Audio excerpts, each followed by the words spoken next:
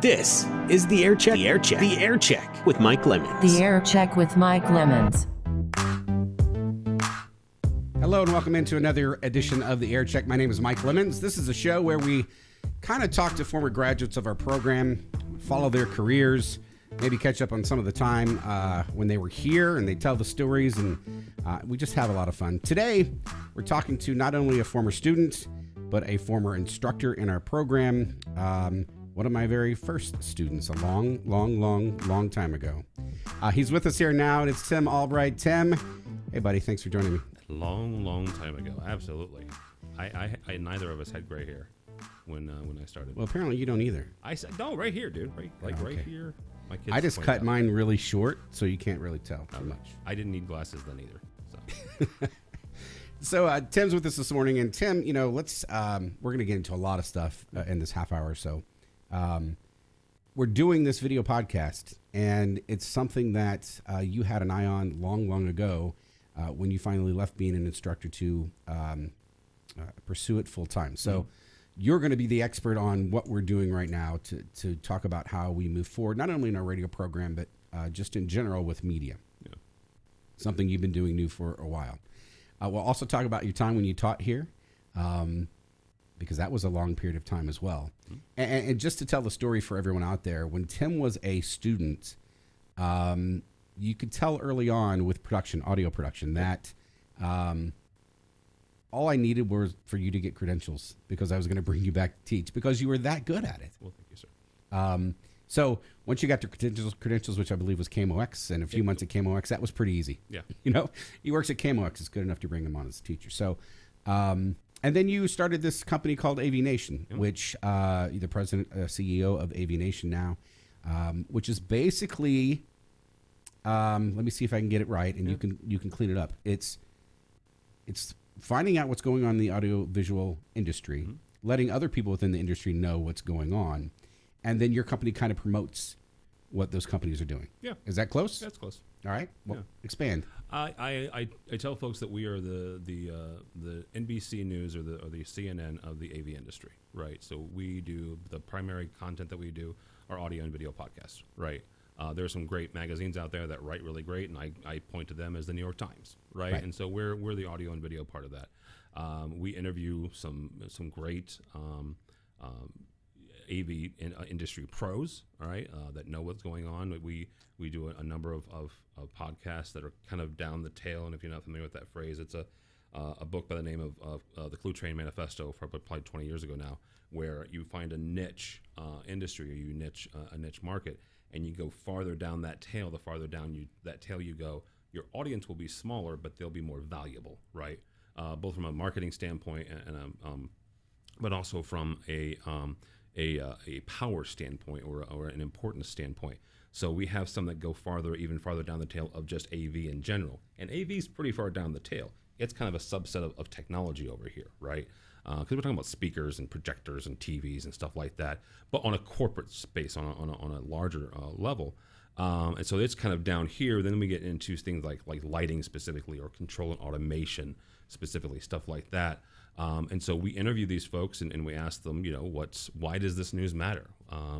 Last week we do a weekly one. I do a weekly one on Fridays. Last week, right before we went to record, one of the biggest names and one of the biggest CEOs in the industry announced his retirement after 30 plus years. And so we swung that in and we say, okay, you know, here's our guest, here's our panel.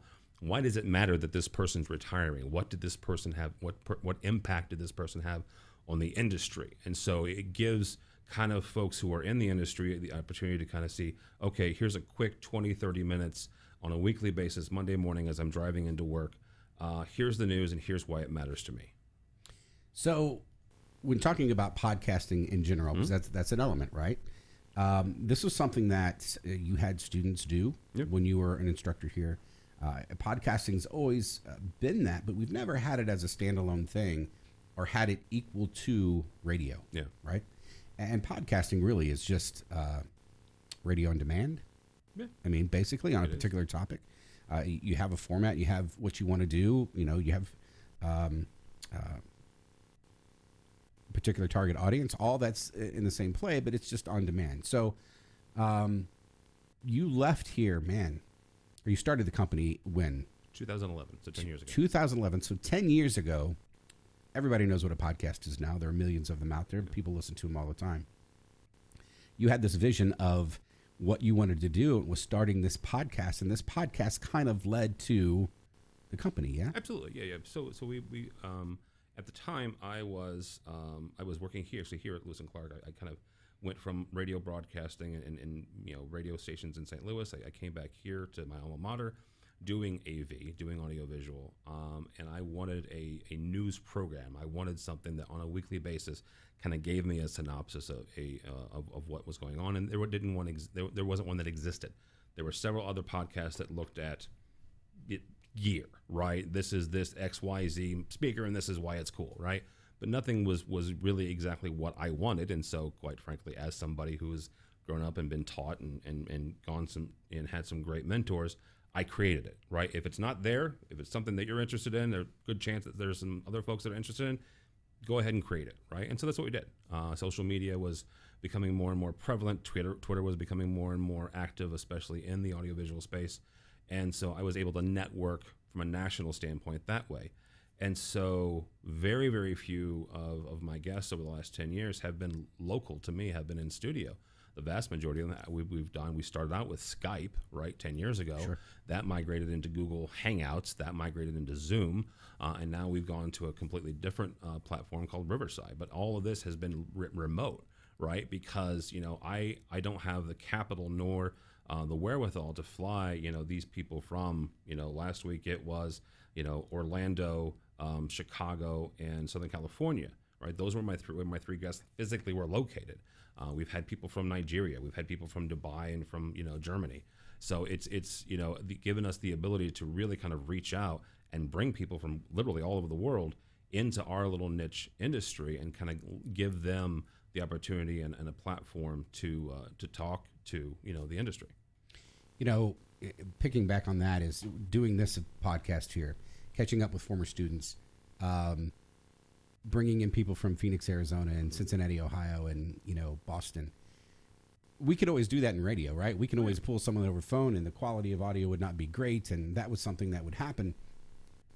I can tell you that, as unfortunate as COVID was and is, the changes it made us go through here at Lewis and Clark and instructing and going on the air from home and things we didn't even realize that we could do. Or if we could, it'd be very, very expensive to do. And why do that? We have studios coming to the studios. It wasn't until we were forced to learn that we could do things differently that we started doing things differently. I think people in the media profession as a whole, when you get so used to doing something for so long a certain way and it works, whether it's printing something on a newspaper and delivering it to someone, or it is the only way you can access music is by buying an album or a CD, right? To where you fight people who come up with better ways and give them lawsuits because there's, file sharing and whatever else. And for years in class, I have taught how, traditional media, if they fail to adapt, just because you've always done it this way from a technological standpoint, doesn't mean that you can't change it. And then we became guilty of that here in this program. So even though we had some video production classes and we taught podcasting within a audio production class, it was still the radio station that was a driver. Mm-hmm. COVID happens and it realized all these different things that we can do and go, wow, why weren't we doing this long ago? A couple of reasons. One, though, is cost. Oh, yeah. I can't believe the cost of things and how much they're coming down. And you can speak to that. But we were just in my office looking at another video switching piece of equipment called an ATEM that can do many, many things that's much better than what we were doing with our video when we had a television station here. So I guess my question is really wasn't a question, it was a statement. But the changing technology, but being ahead of it. You were doing it 10 years ago and being ahead of what happens. So you have seen a vast change because it's kind of what you do. I was slapped in the head with a global pandemic to realize what we needed to do. Well, and it's not, I've been incredibly lucky in my life, right? You mentioned the fact that I worked at KMOX. My first full-time job my first job period in radio was KMOX, and that was incredibly lucky, right? I had met the right people. Yes, I had a certain skill set thanks to this program, but it was still, meeting the right people at the right time and being incredibly blessed in that manner.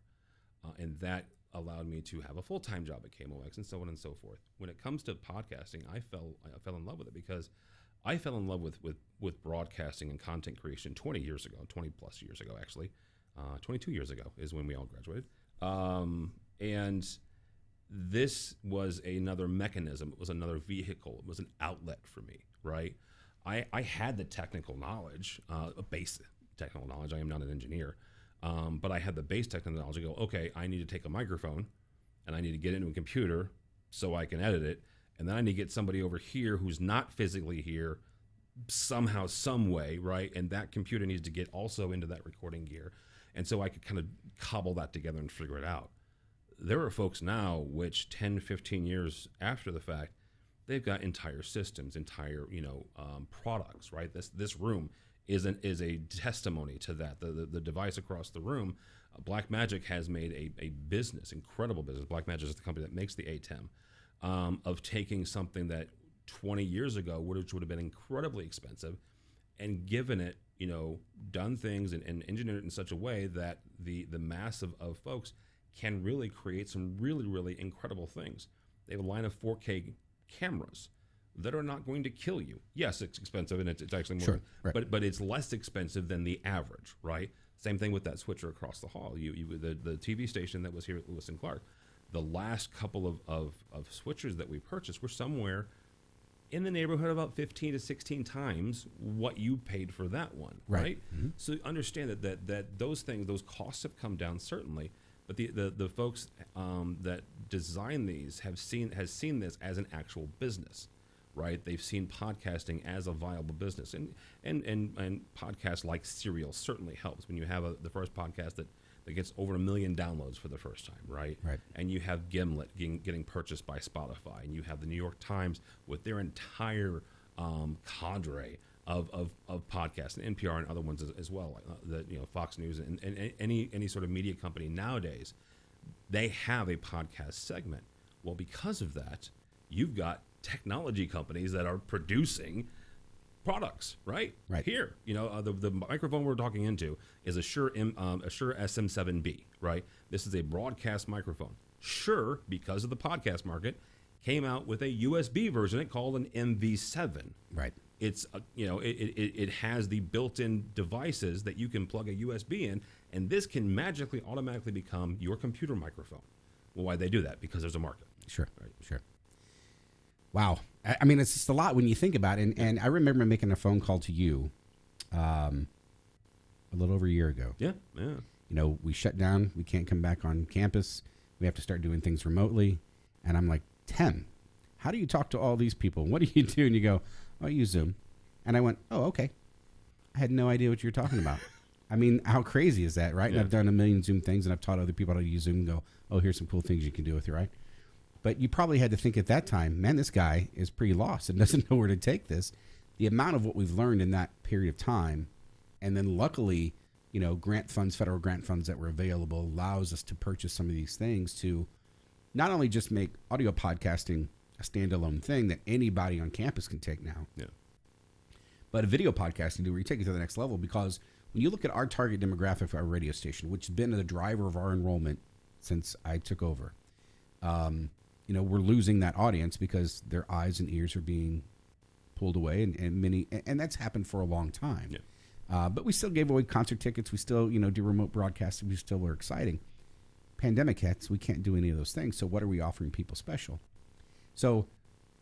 And what do we offer students special that they can't already do? I mean, these people are social media savvy, and they're creating TikTok videos with all kinds of graphics and everything else. And what can we do to take it to the next level? So kind of moving it that way to where it's not radio and we can do some podcasting. It's radio and changing and redefining what that is, because we can still be a radio station and offer content, but also offer video at the same time. So go ahead. I will slightly not push back or disagree with you, but slightly adjust what you're saying here. I know what you're saying. It's radio, but it's not radio. Right? And where it goes is actually kind of where my career has gone, and that's where I would couch it as just content creation, right? Content creation, overarching. This year, I sold my company, Aviation, to an audiovisual integrator in St. Louis called Conference Technology, CTI. As part of that purchase, I am now the chief marketing officer, which is really weird to say. And as a guy who was my teacher 20 years ago, probably very odd for you to hear. But I'm the CMO of CTI. Why did they do that, right? I have a good relationship with the guy who owns the company, great friend. We've talked for years about me coming over. The reason he did that was because I have gotten really good at creating content. Sure. Right? And specifically for his market, right? For the audiovisual industry. That's what I'm still doing. I'm still creating content for the audiovisual industry. And Aviation is certainly part of that, but we're also creating other things for his customers and his potential customers. Virginia Kerr, who is a former news anchor here in St. Louis, she has a TikTok channel now, showing other folks how to create TikToks. Well, how does she do that, right? Virginia Kerr has grown up a traditional media person, right? Right. She went to a media school, got her bachelor's degree in broadcasting, was a news anchor at CBS here in St. Louis. Well, she's taking that experience and some of the crazy characters that she was doing and creating, content showing other people how to do what she's doing, right? What we're talking about is creating content. Right. And I'll go back to the Clue Train Manifesto for a second. There was a broadcasting, broadcast, right? That means as big a mass media as possible, right? Sure. But every manufacturer, every company on this planet has to make content. They have to connect with their clients. They have to connect with their partners. They have to connect with their employees. And the way they're going to do that is through the content that comes out of their marketing and communications departments. I don't care what you call it, but there's a group of folks who's creating content, whether that's blog post, it's audio, it's video, it's graphics, it's this way to really connect with folks. Yeah, copywriters, certainly. Sure. But the folks that come through this program and programs like it, certainly, you may not end up on the radio, you may not supplant Howard Stern, which when I was going to school, that was the thing. Right. But you certainly will have a career path and still be able to be creative and to work with a creative team of folks. And I think, going along with that, and I think I was trying to say that, is we're going to create content. Yeah. And talking to you, right? We taught you a certain thing. Mm-hmm. What you were taught here, you built on and learned and did other things. You create really good content. You started creating content here. Mm-hmm. I've interviewed students who are doing things they never thought they would do, right? Somebody who's doing audio production to where when they did audio production here, it would never be thought of. Or someone who was on country radio. Or someone who became a promotions person when all they wanted to do was be on air. So, but having that content creation too. I mean, there's a lot of podcasts out there. Yeah, absolutely. There are a lot of bad podcasts out there. Certainly. Simply because they're not storytellers. They don't know how to create content. Those are things we can teach people no matter where it's being delivered. Yeah. Attracting people to the program, the radio station historically has always done that, right? So it's changing what that mindset is. So it's trying to redirect it to say, hey, yes, it's radio, but you can go on the air here and talk over music if you want, and people can watch you at the same time as you're connecting with the audience. Yeah. Or you can do something completely different. If you want to sit down and record an hour new music podcast every week and do it with video, that can happen too. So morphing that, it's just people like to think of media, especially traditional media, and its historic sense as opposed to what it really could be. Yeah. Yeah, you. The one thing that, and I think you and I talked about this years and years ago, because in addition to still hanging out, I'm on the advisory committee for the program, and we started talking about changes to the program. 10, 15 years ago, when the New York Times started embedding video into their website, right? Suddenly you're like, okay, it's not a newspaper. Right? It's not a website. No. It's a media company. Sure. Every media company is a media company. Sure. Right? It doesn't matter, right? Yeah. Yeah. Channel 5 here in St. Louis, they have written content and video on their website. Well, that's because they've got written, that you have writers as well as videographers. Same thing with KMOX here. They have audio, they have video, and they have written, right? Regardless of the media outlet, you have to be multidisciplined. So moving forward now, let's go back to AV Nation, or go back to some of your other hats. Take us through the daily grind of that company You do a lot of traveling, or at least you did prior to COVID, and that's probably going to ramp back up for you again soon. But what were the early days like? How did the pandemic change it? What's it going to look like going forward? So early days with any company, it was a grind, right? It was a grind. It was, I still worked here up until a certain point. I kind of left here as it was kind of picking up. But it was, we started with one podcast, and within the end of the first year, we had a weekly, and then we had probably 4 or 5 monthlies, just because I was just like, I got this platform, anybody want to talk type thing. And so that kind of evolved, and we had a number of really great folks who came alongside me, and I'm not great at web design, so we had some folks that did that, and I'm not great at this, that, and the other, so some folks that did that. And then I think probably our biggest, like, holy crap moment was around 2014, 2015. The biggest audiovisual trade show in the world is called Integrated Systems Europe, ISE. At the time, it was held in Amsterdam. And the gentleman that runs that show, the managing director, Mike Blackman, he and I were at another show, and we started talking. He goes, well, why don't you come to ISE? I said, well, it's expensive, dude. I said, he goes, well, we'll get you media passes and stuff like that. He goes, you just got to get over there and figure that out. And so we kind of talked to our team, and I'm like, started crunching some numbers. I'm like, I need 10 grand. Like, I ain't got 10 grand. You ain't got 10 grand. Let's figure it out. So we did a Kickstarter, and I'm like, all right, let's see what our audience thinks. Let's see who the listeners think. And sure enough, in 30 days, we raised 10 grand. And it's one of those moments where you go, sit back and go, oh, holy crap. This is something, right? So people think this is something. And so we went to Amsterdam, right? First time in my life. I'd ever been to Europe. I'd never been out of the country. In a real sense. And so it was pretty awesome. It was an incredible experience, and we have gone ever since, with the exception of this 2021. Actually, 2020 was the last trade show we went to, was ISE. And so that just kind of built on itself. And I learned, I one of the classes I took with you was sales, right? And so I took some of those skills and kind of, made it my own and cobbled it together. And so when we started selling more and bringing more people on, one of the first people that I brought in was a student from here, Mitchell Tulin, and Mitchell's a great producer. He's quiet, right? Sure. But he's incredible. Brilliant. Yeah. Brilliant. Yeah. And the odd thing about Mitchell is that once you get him talking, you're going to laugh at some point, right? Because he's brilliant, right? Absolutely love Mitchell. And I remember calling you about him going, he's quiet, dude, but he's really good.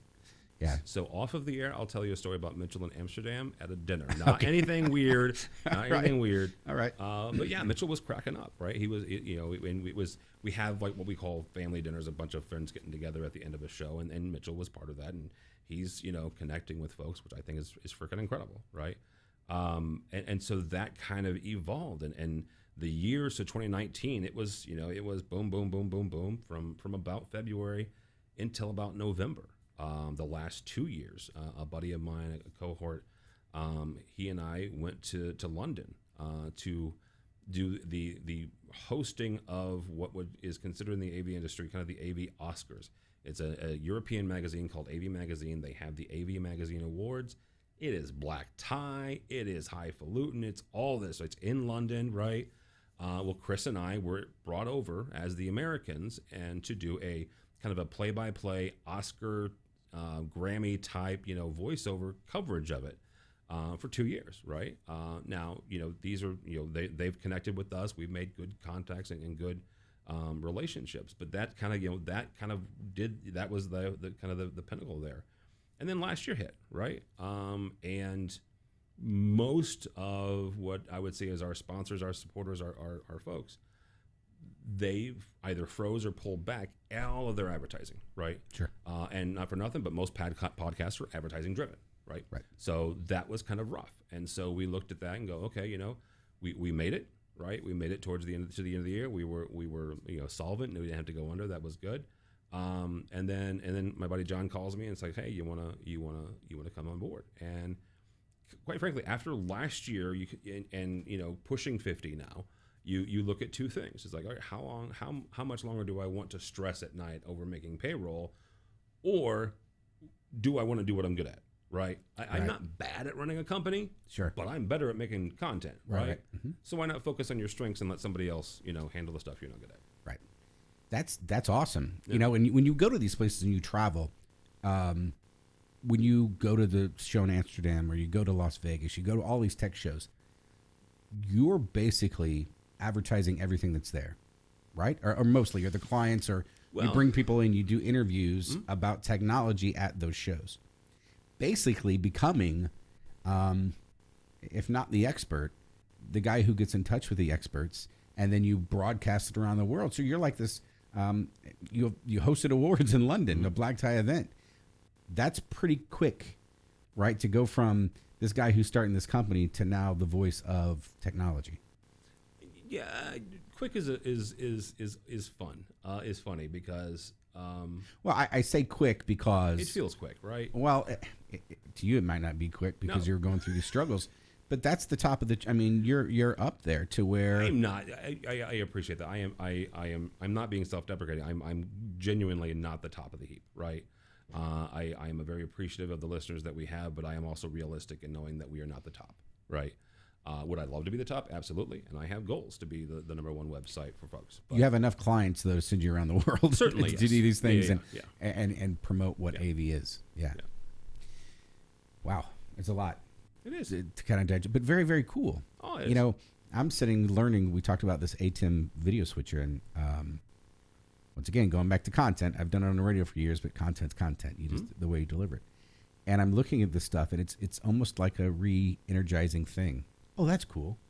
Oh, that's really cool. I want to be able to do that, and I think you get, at least for me, it's not that I got stuck. I think we still gave students a good education. I think we put them in great opportunities to succeed. I think we did things well, but you get comfortable after a while because things are running so smoothly.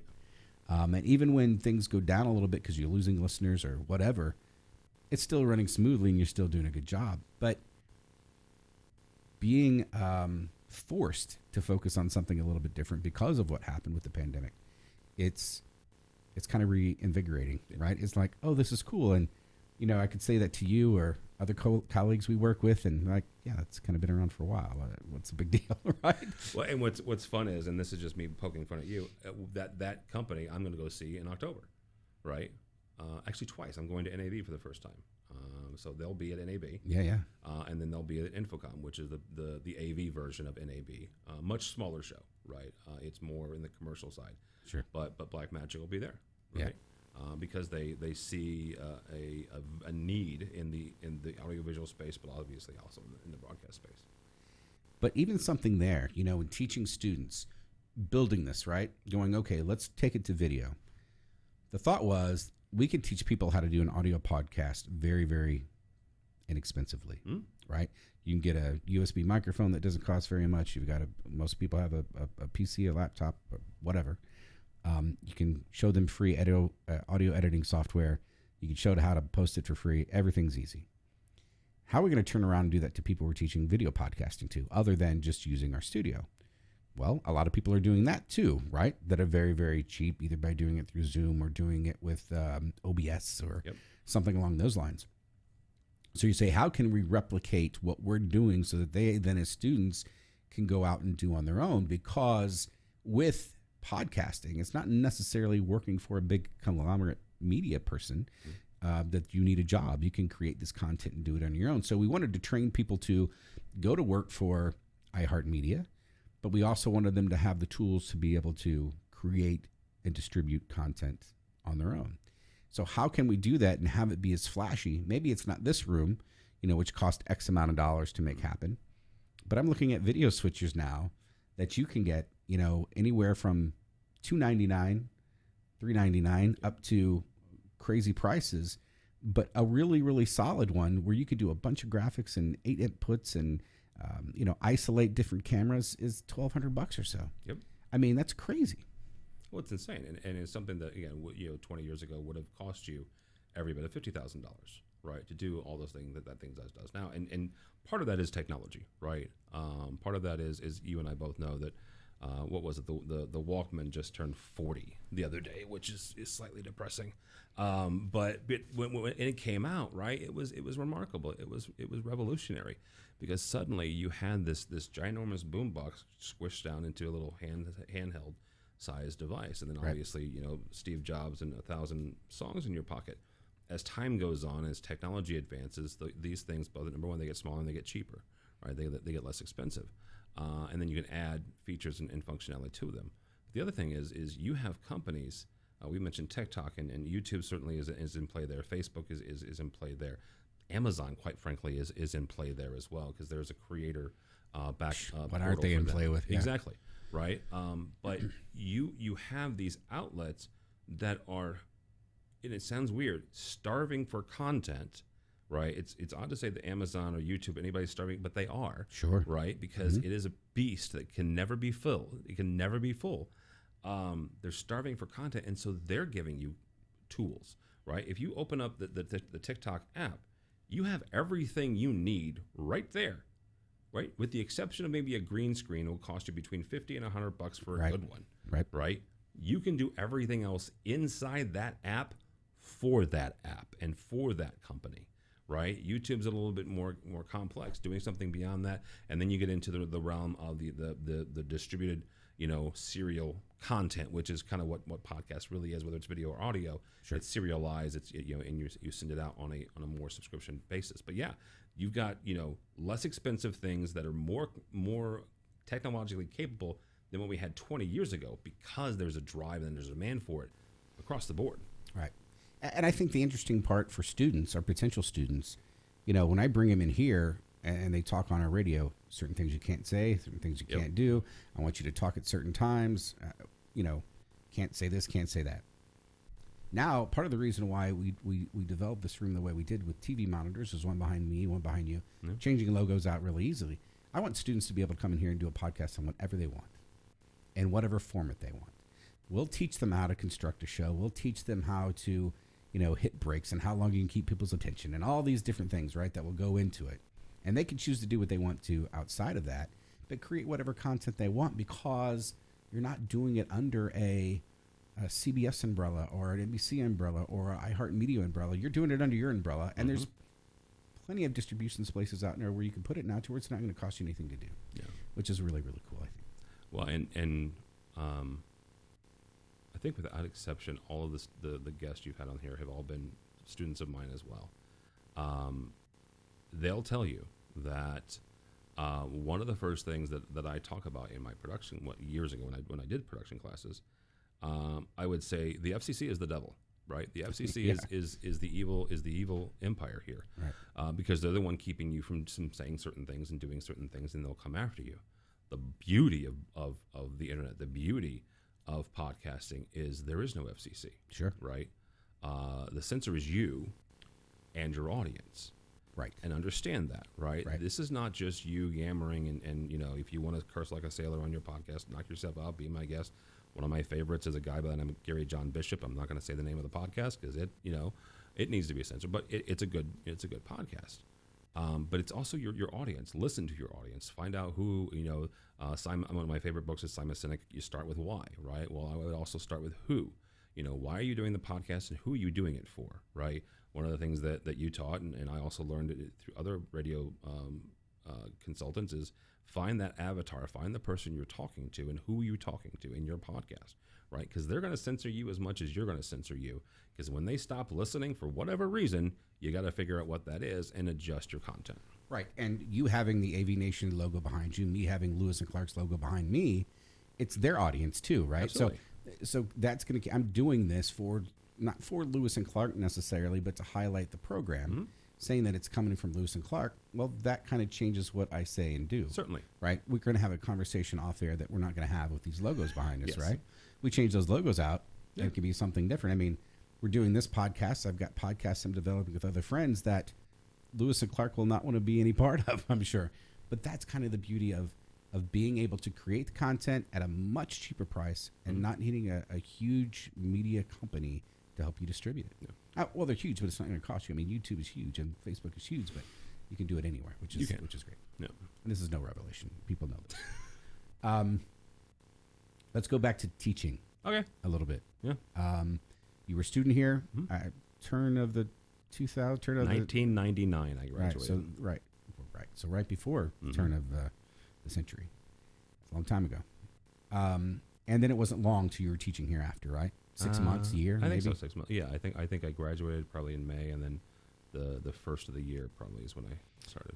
What was teaching like for you? And what do you take away from teaching? And I know what I do, and I think your answer is going to be similar, but what was teaching like, and what did it mean to you?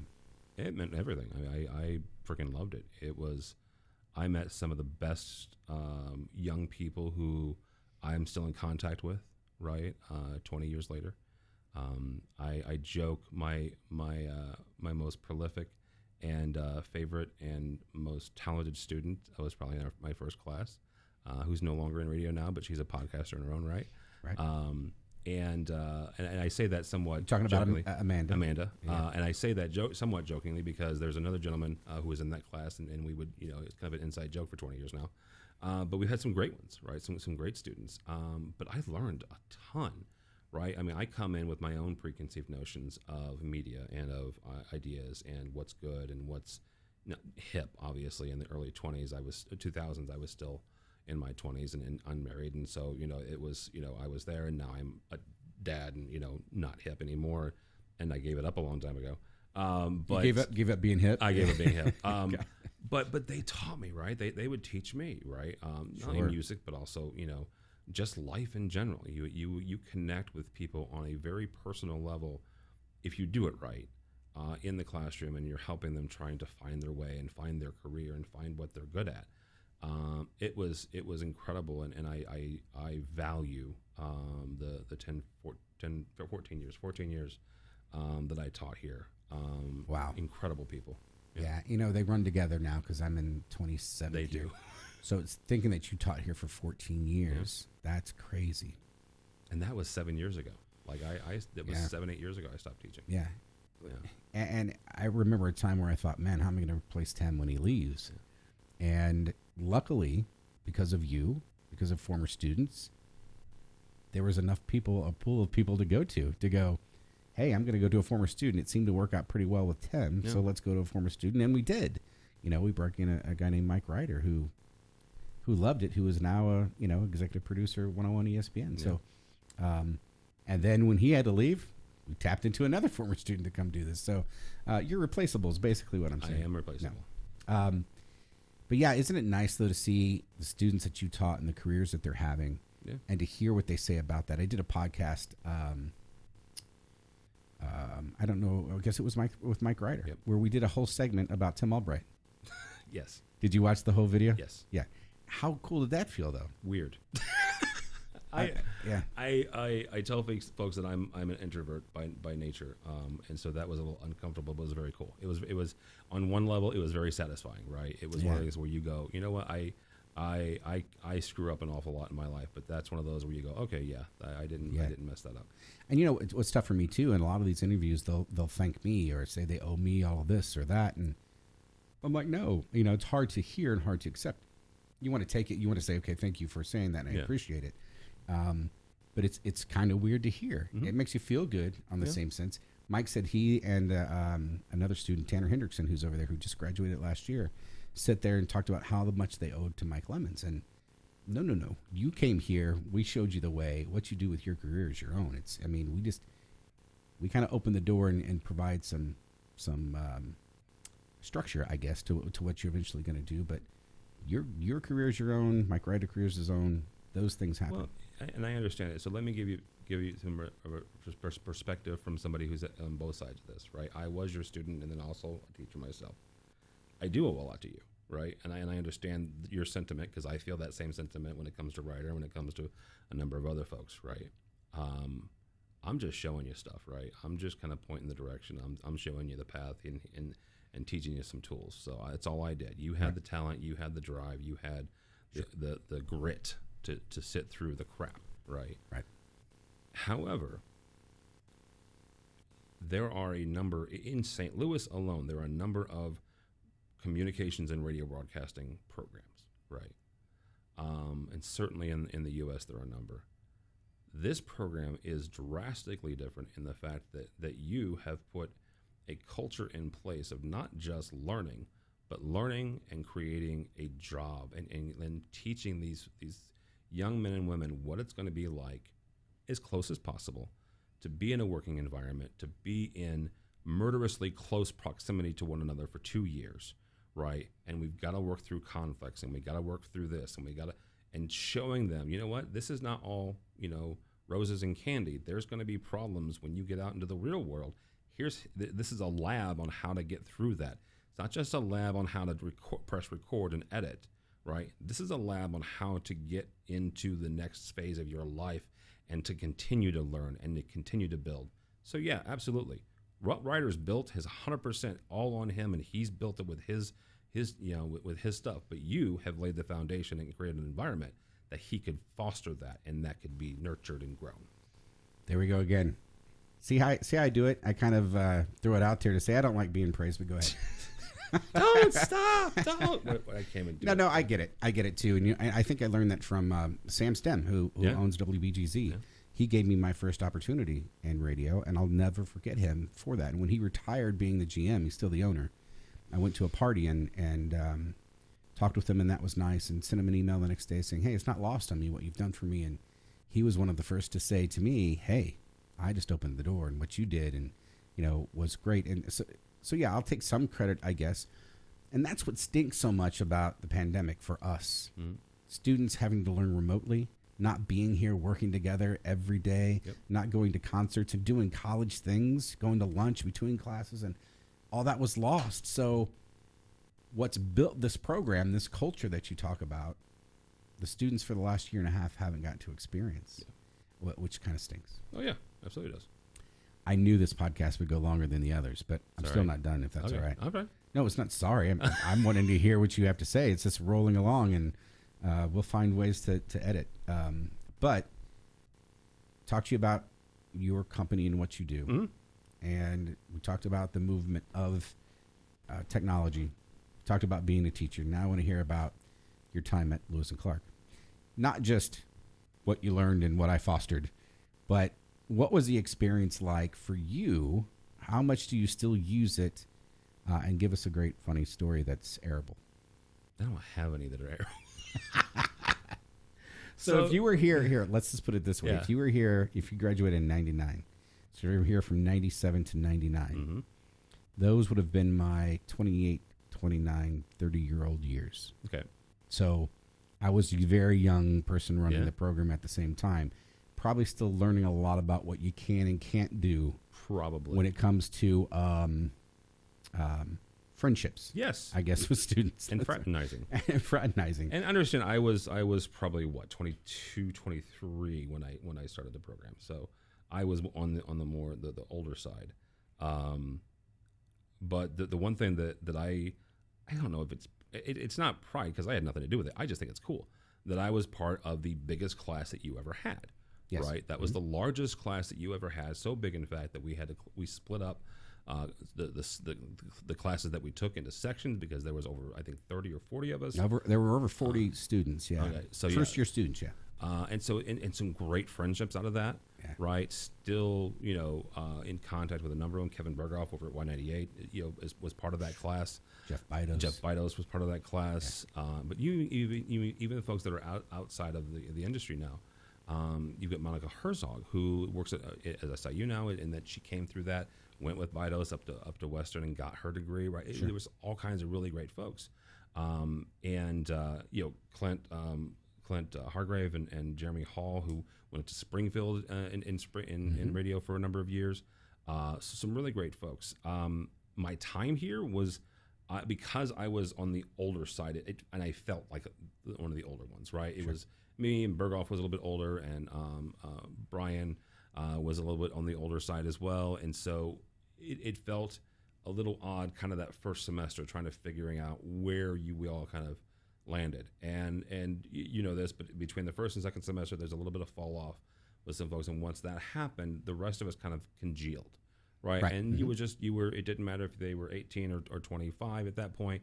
We all just kind of hung out, and it was great. It was a wonderful time, but it was that community. It was that coming together on a daily basis, weekly basis, because a lot of us worked.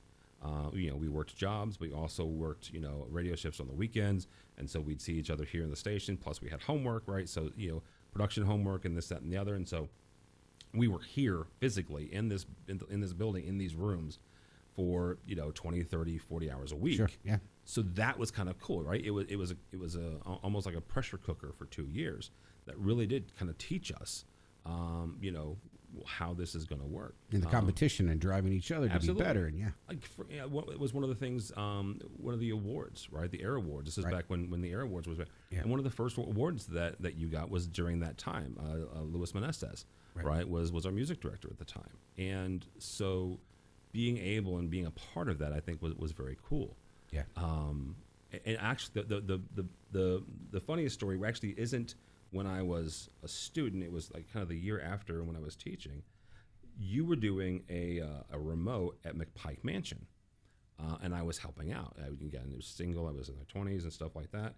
And you were outside, and I was in that. If you've ever been to the McPike Mansion, you're looking at the front of the building, and on the right hand side, there's this parlor, this grand room that's got like 20-foot ceilings, and it's all plaster, and it's it's at night because it's Halloween, and it's spooky because it's a freaking haunted house. And I'm sitting in there helping engineer something, and me and like 3 or 4 other kids are in this front room, and suddenly the generator shut down and the lights went off in a haunted house at night. Yeah. And I'm not that superstitious of a person, but I swear to you, something touched me somewhere up inside. Something happened, right? And some girl screamed and this, that, and the other. And like a second later, the lights came back on, and I left. I'm like, I'm all right. I'm good. I'm out, right? I'll do anything you want to do, but I'm not going back in there. Batteries draining unexpectedly. I don't know what the heck it was, but it was something. There was some crazy stuff going on. Yeah. Sure. So, but no, it's this program has been I will always point back to it. Always point back to the friendships that we have, and that we maintain. It's been very, very cool to watch. The folks that came before me, the folks that come after me, and just kind of see where they go.